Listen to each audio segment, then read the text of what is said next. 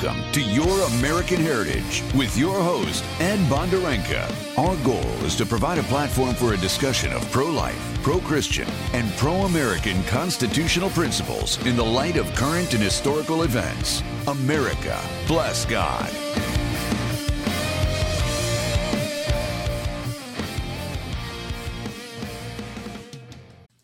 Good afternoon. Welcome to Your American Heritage, where we talk about the two things you're not supposed to talk about in polite society, religion and politics.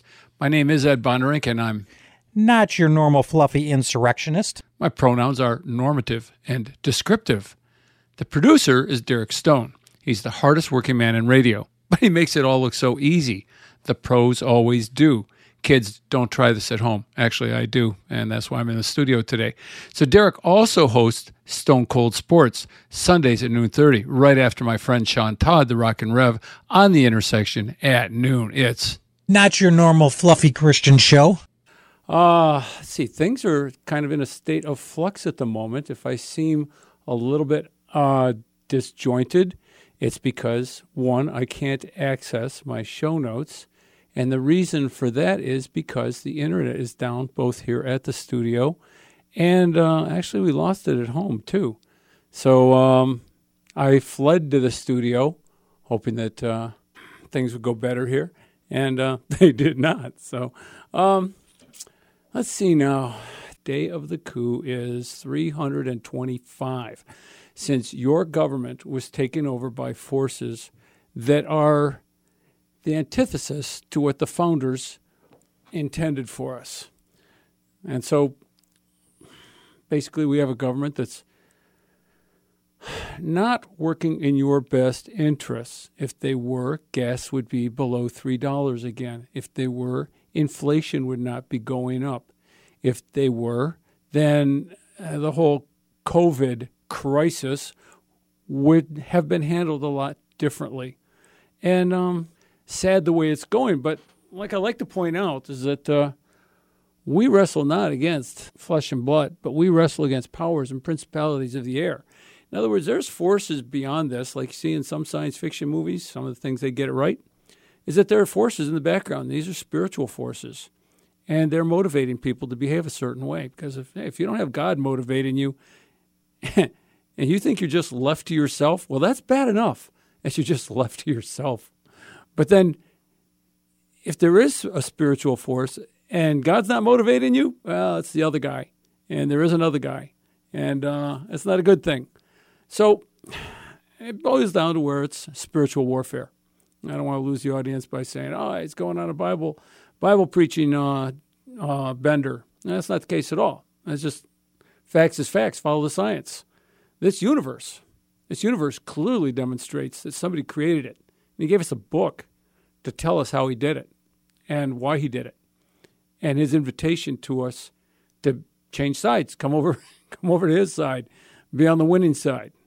So we need to go to war. Father, right now, I come before you and I ask you to lead us and guide us in this radio show. And then I also ask you to lead us and guide us as a nation. I ask you to lead and guide our politicians and those that resist your leading and guidance and seek to subject us and to intimidate us and to harass us. I ask you that you would remove them from power is the gentlest way I can say it. And imprisonment would be fine by me too. But I'd also like you to bring them to a place of repentance first and foremost. But having failed all that, please stop them from harassing us. There are many Psalms in the Bible that speak of this, and things go well. We're going to have a guy next week talk to us about the Psalms of War. This guy's really good, and you're going to like it. It's, like Pastor Sean likes to say, it's not your warm and fuzzy Christian show. Yeah, this guy is not warm and fuzzy Christian. It's all about spiritual warfare. It's all about men stepping up. So I'm looking forward to that, but that's not today. So today, I'd like to also, before we go on, I don't have notes here to help me, okay? So you have to bear with me. I also want to pray right now for those people who have been hurt and damaged by the tornadoes in Kentucky. And then there are people who are out of power right now, people who depend on power for heat. I've seen it. I've driven by their homes today on the way here. And so I'd like to pray right now, Father, for your protection and your healing and your recovery for those who have been hit hard in Kentucky by that storm, and for those who have been hit here locally also by the storm.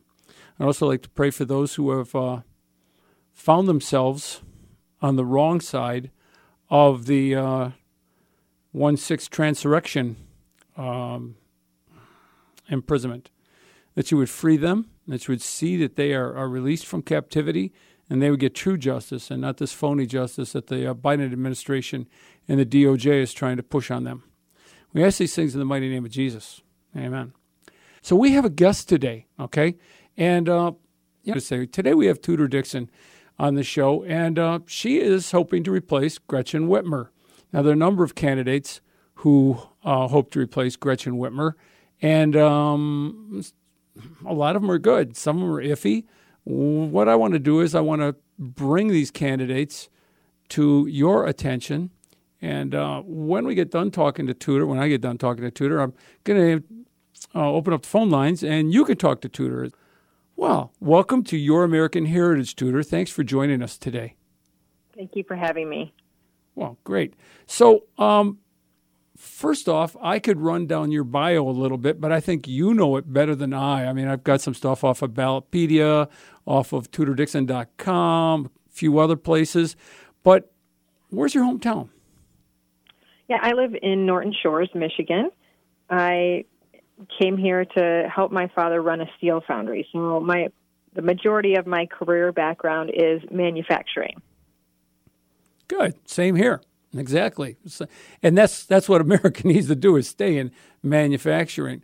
So you moved here to help your father. Now, your father had moved here. You were from another state, right? I'm not calling you a carpetbagger, but I mean, everybody moves around in America. That's America. Yeah, I grew up in Illinois. My parents actually lived there as well. He bought the steel foundry 20 years ago, and my husband and I moved here 20 years ago to help him run the steel foundry. So I did that for about 10 years, and then in 2009, my husband and I decided to start a family. So we started our family in our house that we're in now in Norton Shores, and we have 4 daughters. During that time when I was home with my girls, my last 2 are twins. When they were 2 years old, I was diagnosed with breast cancer. So I went through that and having, that interesting insight into what it is to be a patient in our healthcare system. And then when I went back to work after the girls, I went back to work in forging. So I went back in the steel industry, and I was selling steel forgings to our automotive industry, which was fascinating for me because I'd been in manufacturing, every industry outside of automotive. So to get to see automotive was very good for me here in Michigan. And interestingly, what I was seeing even 20 years ago in the foundry, we were having struggles with workforce. And I thought that, we thought that was foundry specific. But really then when I went back into forging and I talked to all of our Tier 1 and Tier 2 suppliers in the automotive industry, they were also having troubles with workforce, and that is still an issue that we have today. It's one of the many reasons I was inspired to run. Well, okay, that's good. That's good. And actually, I was going to make a funny just before you said breast cancer. You mentioned that you had twins, you had 4 girls, and I was going to say our prayers go out to you. But trust me, it's funny when you have 4 daughters. People come up to me as mom, and they always say, "Oh, you're so lucky you have 4 daughters." And they come up to my husband, and they're like, "We're so sorry that this happened to you." It's crazy. Yeah, you're so outnumbered. It's so sad. My wife, her parents had 2 daughters and a boy, and having grown up in that household, she is thrilled that we didn't have girls; we had boys. They bring their own issues with them too. But when they all grow up and they're all mature, it's good to watch them. It's good to look back and see how that worked out. So once again, I appreciate you coming on the show to talk to us today. I've been very curious about, I keep hearing about Tudor Dixon. I don't know much about you. I heard you were in broadcasting, and it turns out that you worked with Steve Gruber. I assume you've stepped down from that position. I haven't been able to find that out, but I assume running for office, you had to step down, just like my friend Pastor Rick did when he ran for dog catcher in Willis. It wasn't dog catcher, it was supervisor. But, so there are certain rules about that. I'm kind of curious. So you went from manufacturing into broadcasting. How did that happen? Yeah, right. It's not something you generally do in your 40s, change careers like that. But I actually had a friend who wanted to, one of my friends had worked in education reform for many, many years and came to me 5 years ago and said, I'm not sure if you're aware of what's happening in our schools. And he had been writing about what's happening in our schools with CRT and those issues for 10 years at that point when I met him. So this has actually been going on for a long time. And my girls were in school at that point, still younger, and he said, I really think that we should offer an alternative to CNN that's in our schools right now, a conservative alternative that gives children and students the news, but also talks to them about how wonderful this country is instead of convincing people that they live in a horrible country. And so we started to produce that. Pretty soon, a company out of Denver came to us and said, we like what you're doing. We have Pursuit Channel. We have Weather Nation. We want to create a bigger conservative network, and we want you to help us behind the scenes. So we went to them, and it wasn't long before the owner of the company said, hey, I'm a faithful guy. God is calling me to put you on the air. I want you to consider it. So I started doing that, and I traveled around to different rallies, March for Life, that type of thing, interviewing people. And then eventually he built a studio for me in Grand Haven, Michigan, and that's when I was working with Steve on a daily show. So that I was really blessed to be able to work on a daily show with Steve, because without doing that, I wouldn't have had the on-air experience that I have debating Democrats. Every day we had Democrats on, we had congressmen and senators on. We were in the perfect position to get involved in every issue in the political world, but also that affects our children and affects our workers and affects everybody here in Michigan. And so through that career path that I took, I was able to build the team that I have today to do what I'm doing today. You said something kind of weird. You said this guy felt that God told him to do this for you. Did I hear you correctly? Yes. Oh, no. Are you one of those wackos that thinks that God might have called you to do something? I wouldn't call that wacko. I believe that God places a plan on each one of us, and his plan is good. Amen. I'm glad to hear that. I'm glad to hear somebody who is willing to stand up to that. And even in the face of persecution from myself, you were willing to make a stand and say, yes. And you probably heard my opening. I don't know if it came across over the phone, but I firmly believe we're in spiritual warfare right now. People have to step up, and we need people of faith to step up and fulfill the mission that God has for them. Because if they don't, then somebody else will, who is not led of God. And it's one thing you say, well, I don't believe in God. Okay, fine. Then you're led by yourself. That's scary enough. But then to reject God, and become a Democrat, that's now you're really opening yourself up into demonic motivation, I believe. So that's my mileage. Your mileage may vary, and I don't mean you. I mean the listening audience. But so that's how you got into broadcasting, and that's good. I got into broadcasting by calling into Bill Bennett and a lot of radio shows, and then being asked to co-host a previous show I was on, the Drift radio show, and with Gary Wellings. And actually there was talk of Steve bringing us on to his network at one point, but we didn't hear much after that, so it doesn't much matter. So let's see now. Then you decided to run for governor of Michigan, and exactly... You touched on that, but give us a little bit more about that. You said how that prepared you with a team to run, but what was that's a scary thing. I know it was when Pat Kolbeck did it. I mean, man, it was a big financial hit, I don't know if that's the case for you or not, but tell us about it. Yeah, well, it was one of those situations where my husband and I had talked about running for office years ago, but the girls were young and it didn't seem like it was the right time. And so when this election came up, we started to look at the state of Michigan and said, wow, the state's really struggling. We have a workforce problem, we have an education problem, and we really have a business problem. And then you add COVID on top of that, and you see how our businesses that are here were decimated by the governor's policies that just destroyed businesses and really hurt people's mental health. And so we started to look at this. The small team that I did have, I talked to some folks and said, what do we think about her vulnerabilities and who would step up to run?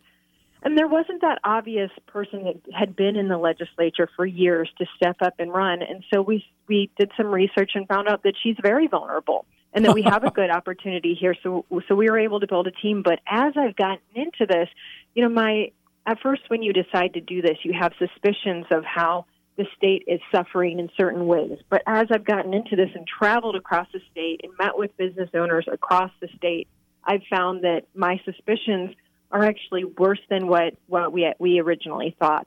The schools, we really need to support our schools. We need to pass legislation that the governor has vetoed on choice for parents. Many parents out there want choice in education. So we not only need choice in education, but we need to improve our public schools as well.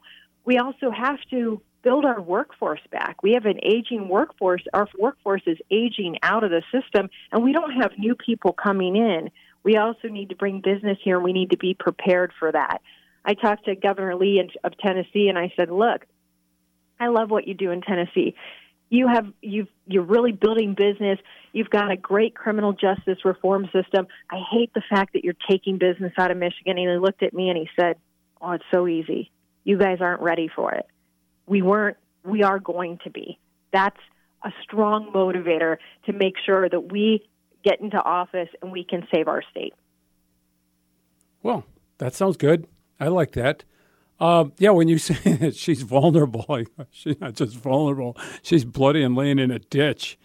So, yeah. Well, that's why she's not doing anything right now. I mean, we are having a terrible COVID outbreak, and she's just disappeared. Here, you look at other states. You think that we have a lower vaccination or we have a higher unvaccinated rate than other states? No, we don't. Other states are prepared to treat patients. We are not. When my sister got COVID in Florida, they drove to her house and gave her the antibodies. That's not happening in Michigan. Why is that not happening? Why are we not prepared on all ends? Whether it's somebody that wants to get vaccinated and they get sick and they're getting antibodies, or it's somebody who's chosen not to get vaccinated and they need antibodies, why are we not looking at what the treatments need to be in this state? It's very selfish and it's irresponsible, and it goes to her incompetence.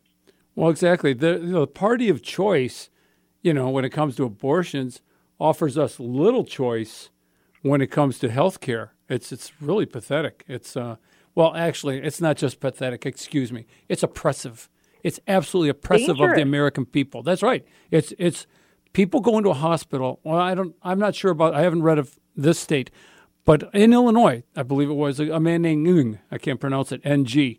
With his family, he was on a ventilator for 11 days. I almost said weeks. Yeah, and his family sued.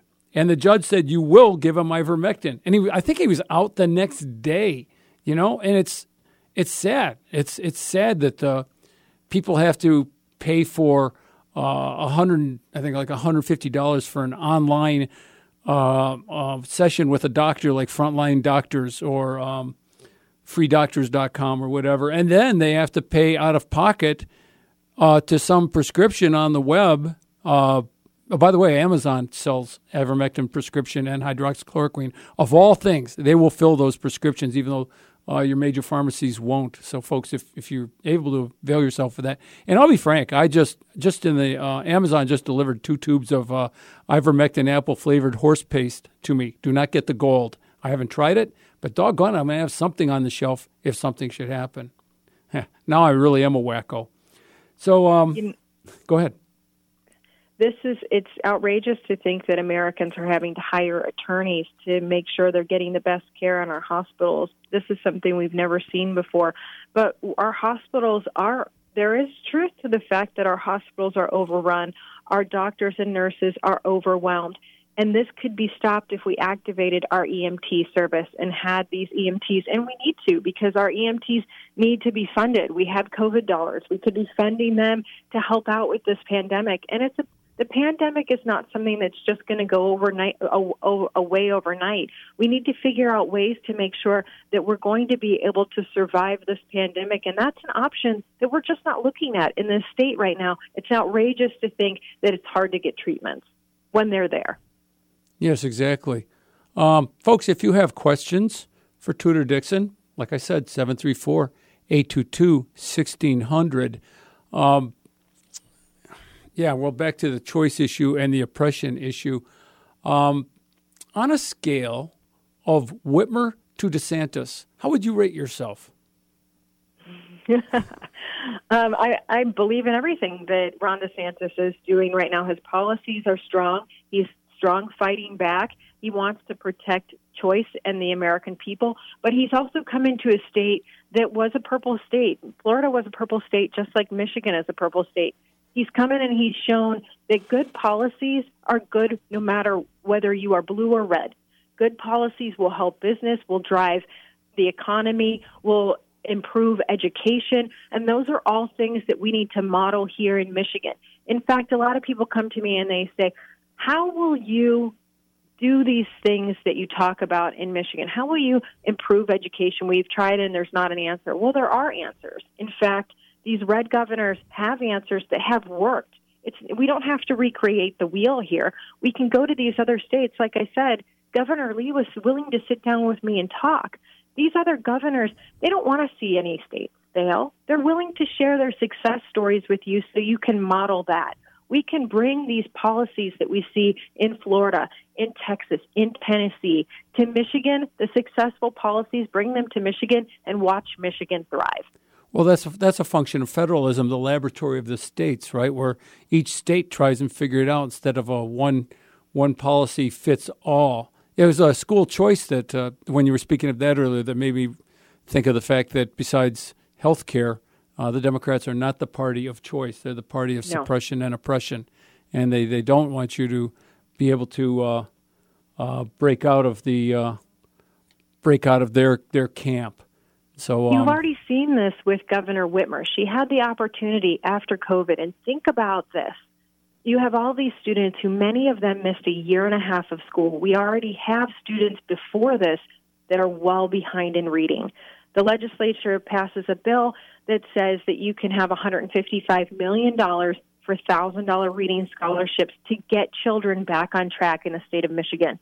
And she says no, has a top advisor say, this smells too much like vouchers.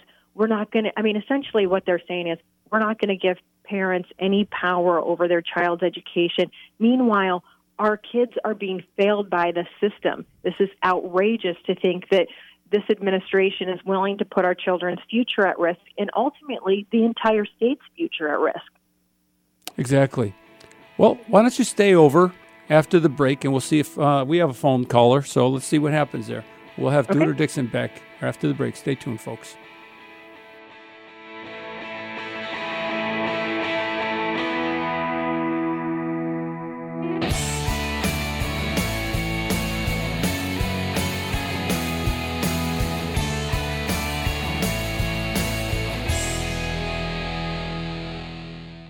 We were made to be courageous. We were made to lead the way.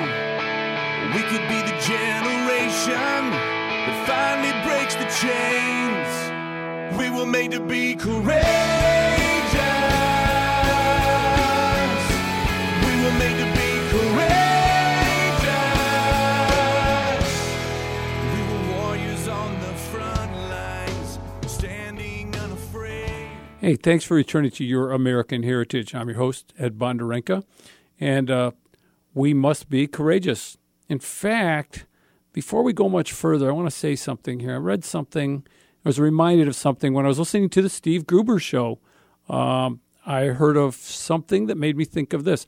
Esther chapter 3, verse 1.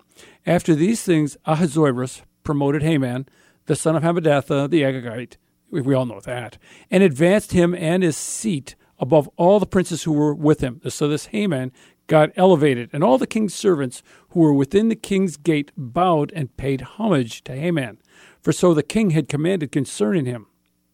But Mordecai would not bow or pay homage. And it goes on a bit. It looks pretty iffy for Mordecai. And, there's a few chapters. That was chapter 3, verse 1. Here's Esther chapter 7, verse 10. So they hanged Haman on the gallows that he had prepared for Mordecai. Then the king's wrath subsided. I love a happy ending. Now, much prayer occurred between chapter 3 and chapter 7, and courage. Stand up to them. Do not back down when you are in the right.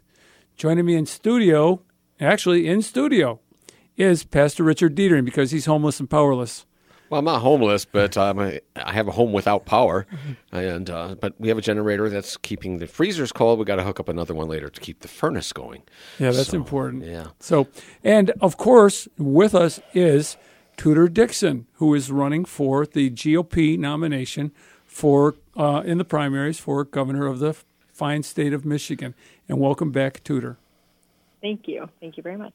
Now, we have a caller, Greg from Howell, who has a comment about monoclonal antibodies and election integrity.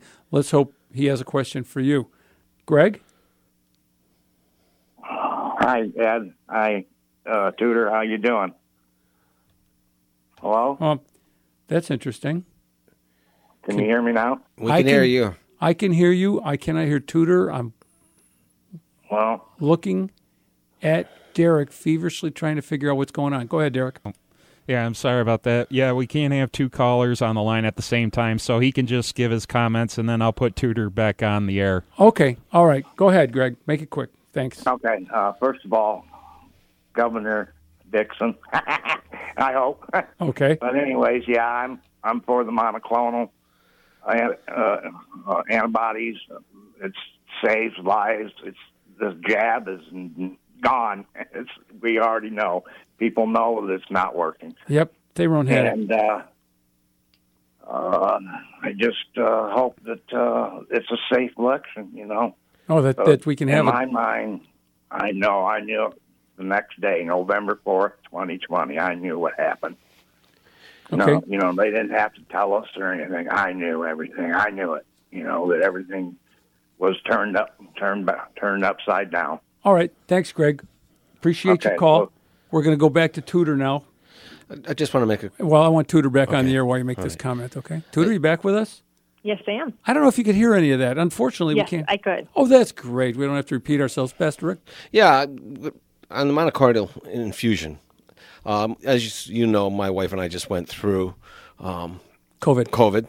She was not vaccinated. I was fully vaccinated. I got the worst end of it. She walked through it like it was a light cold. She because of the medication she's on, she was able to get the infusion. Because I was under the age of 65, the U of M would not give me the infusion, even though I was much worse than her. And then I found out if I went to another place, and I could have gone somewhere else and got it, but then they would have charged me and my insurance wouldn't have covered it. And I see a whole bunch of wackiness going on who's being controlled on who can get this infusion and who can't. And I guess how bad you have it doesn't work. The infusion worked great for my wife. I wish I could have gotten it. Yeah, well, that's good. Oh, by the way, I've read recently that myocarditis is a mild and expected side effect of the vaccine. It actually means that the vaccine is doing its job. You will have a bigger heart and will be just fine unless you want to become an athlete.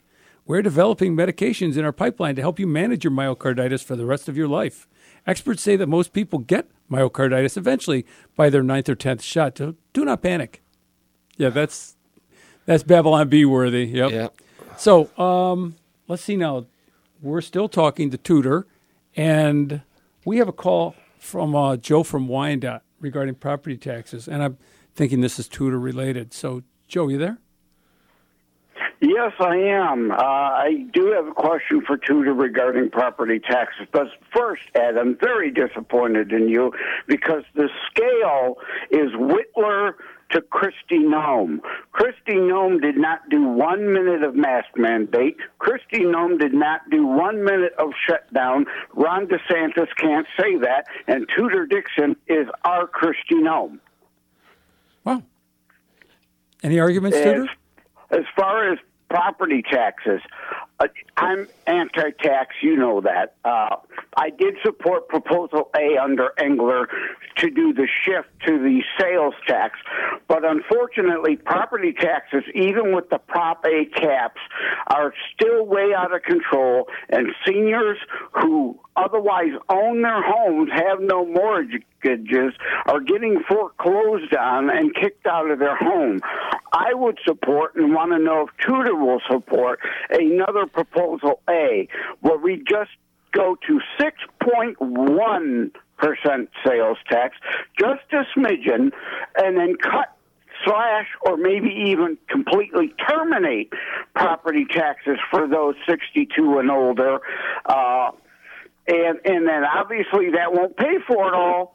And then the state get reasonable and cut all the garbage it funds elsewhere. Hey, Joe, I just gotta before we go to Tudor on this, I just have to say these elderly people that are getting kicked out of their houses, just so they know, and because we are coming up to tax season, I think it's important we get this out there.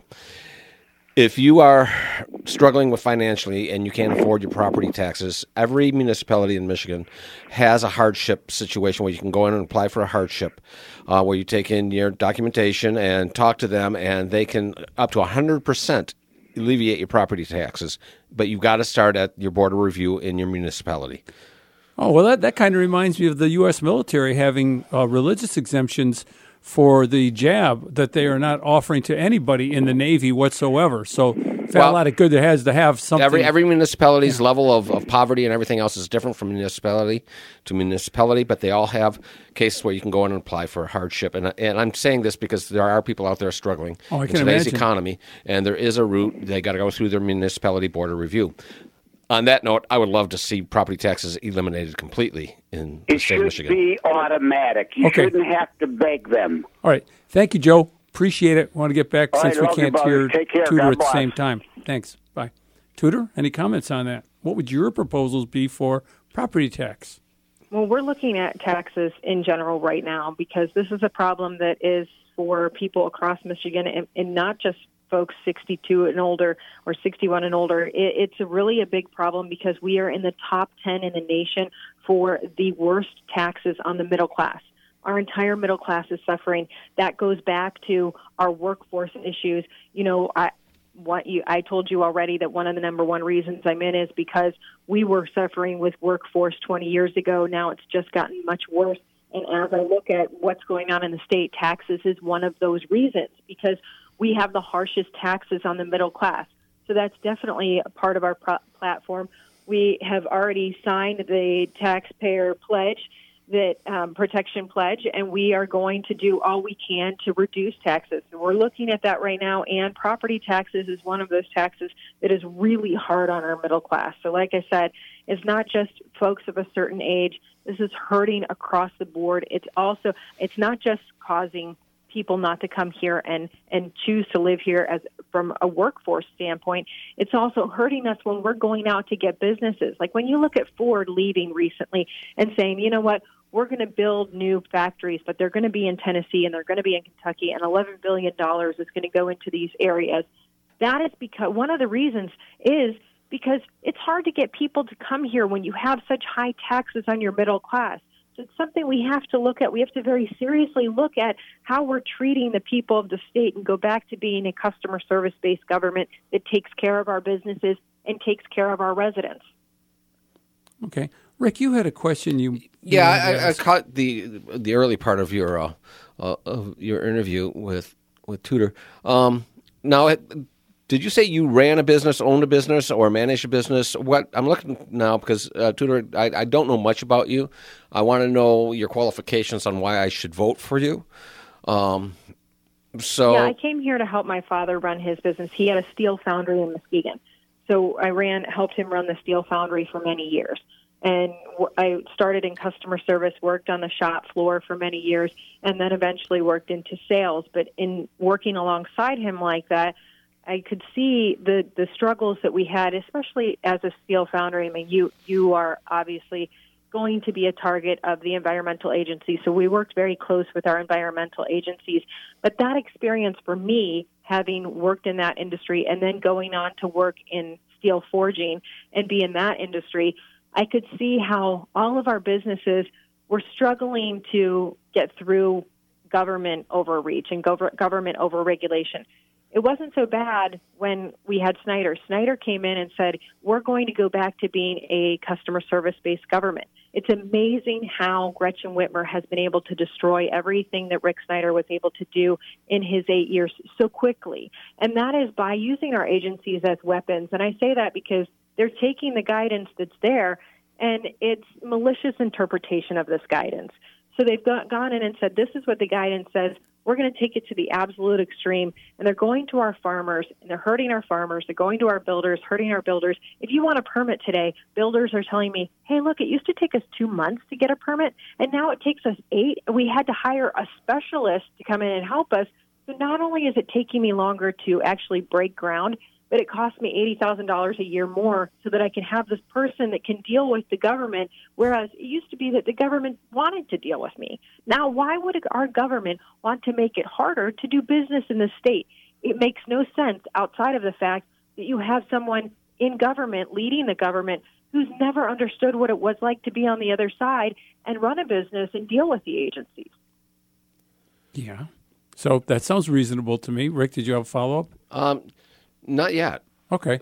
So, you know, when you talk about working with the government as a member of a manufacturing organization, a business or whatever, and you've got to deal with the government agencies, to my mind, there's a swamp in the Michigan legislature and actually in a lot of the administrative bureaucracy also, as there is in most bureaucracies, that we live in we live in an administrative state. And so you come in as governor, and not only are you fighting to get your agenda through with the legislature, also fighting bureaucrats. And so I'm seeing it as a two-front war. Well, now, there are some real pieces of work in the state legislature right now. And how would you propose to deal with these? Well, you know, your real problem is bureaucracy, because you have a lot of bureaucrats that have control over government where your representative is supposed to be in control of decisions. And so Gretchen Whitmer has come in and she's put sorority sisters in place of big agencies and friends and in charge of big agencies. Those are the folks that we can immediately take out of those positions, obviously, and bring in a new administration. And maybe those people are from Michigan. Maybe they're not from Michigan. Maybe they've dealt with this in other states and done a phenomenal job. And we bring in somebody that has incredible experience with bringing a state from a state of despair to prosperous. And that's what we're looking for. We're looking for the best people across the country to run these agencies. Now, when you talk about the legislature, we have to work with our legislature. And it's funny because even now I see that we've created a culture of arguing across the country. And I come from a situation where you've spent your entire life negotiating. You know that you're going to, as a business person, come to the table and sit down and negotiate. My dad always said to me, Tudor, you're going to come to the table, you're going to bring your rabbits and your elephants. You have to make sure that you have those rabbits there, because the rabbit's what you're willing to give away. Protect your elephants. Just know that at a negotiation, you're not going to get everything you want. I think that's where we forget in society today, that you have to negotiate, you have to compromise, and we can't have everything we want. I hear politicians all the time saying, I'll get you everything you want and I'll never work with the other side. That's killing our government systems today. We have to be able to sit down and understand that life is a negotiation, and we're going to get the best possible outcome for the people of Michigan. But if you don't sit down and listen and talk about it, you're not going to get anything.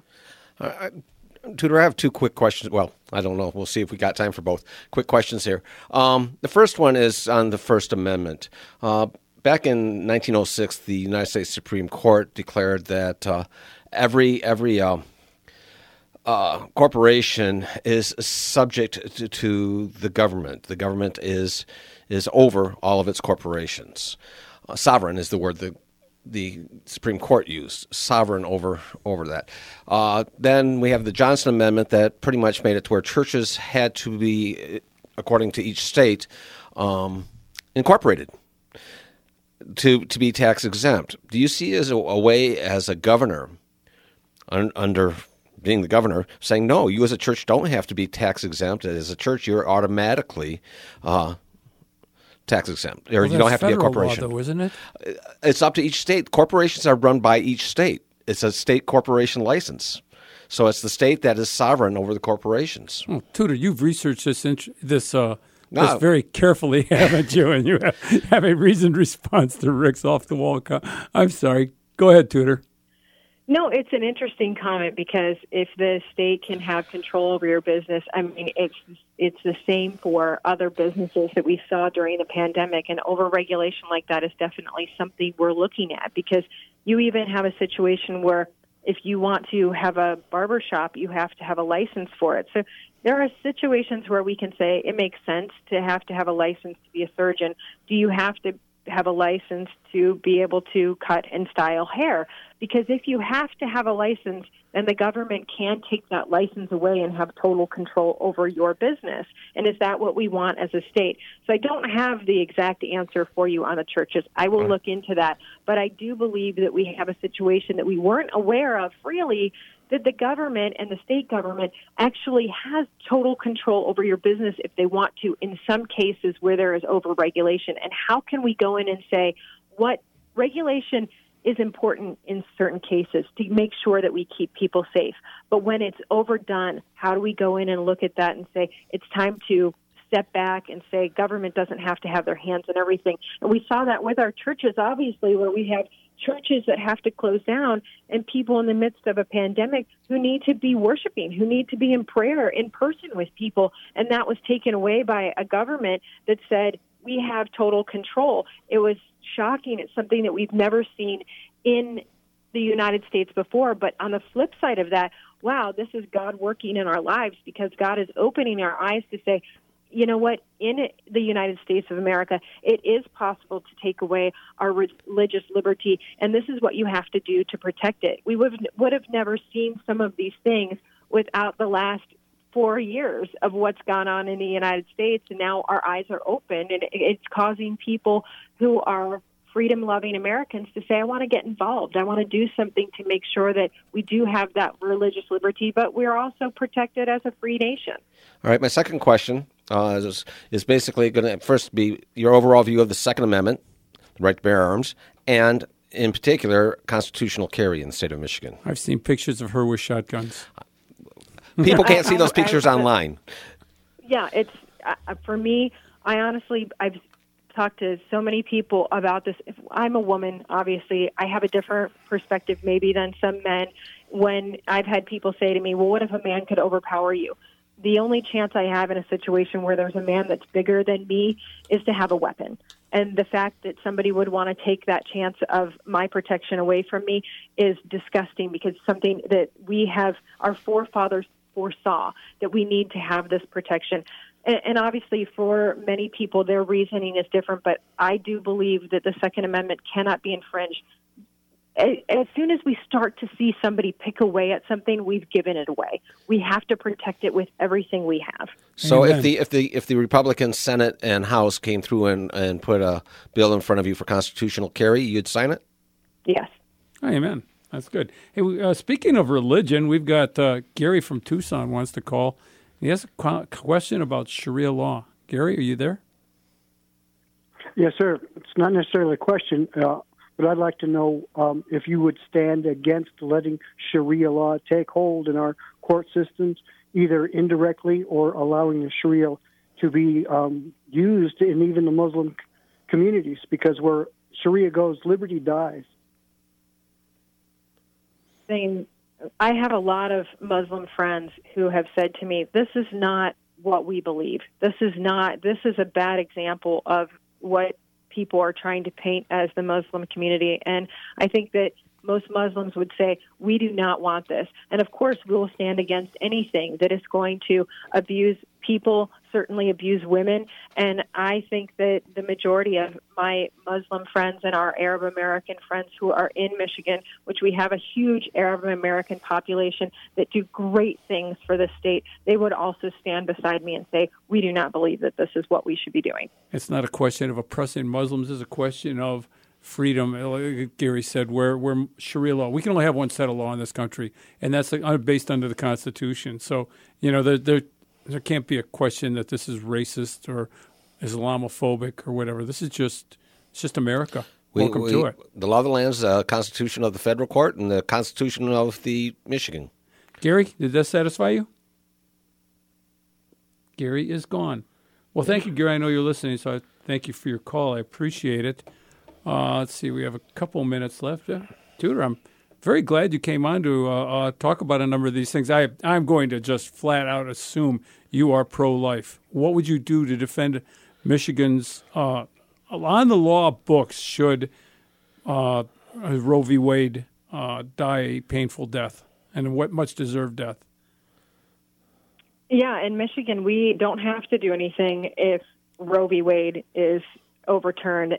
But it's interesting right now because you have a governor who is preventing young women from getting education on alternatives to abortion. So even though she's out there saying that she's pro-choice, when a bill comes in front of her desk, she line item vetoes any education on options.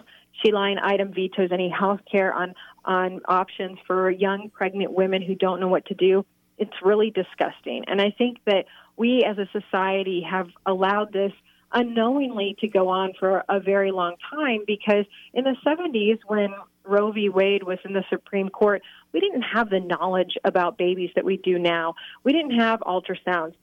I have a personal, unique experience with this because we lost a baby at 18 weeks, and I held my baby in my arms, and I looked at her perfect little lips and her perfect little fingers and toes, and I thought to myself, think of the times that I was in high school when they told me at 20 weeks this baby is a clump of cells. Well, I'm holding my baby at 18 weeks, and she's perfect.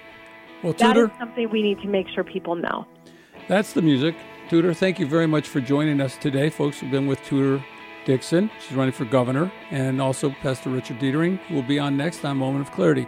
Thank you for joining us. See you next week.